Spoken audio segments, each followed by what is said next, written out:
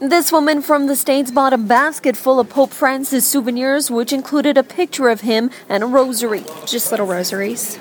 They're with Pope Francis on them.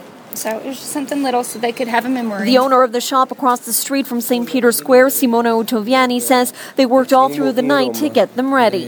8 persons work until 4 on this morning. And there's more stock to come today, he says, including keychains and medals. In Vatican City, Laura Casella, Astral Radio News.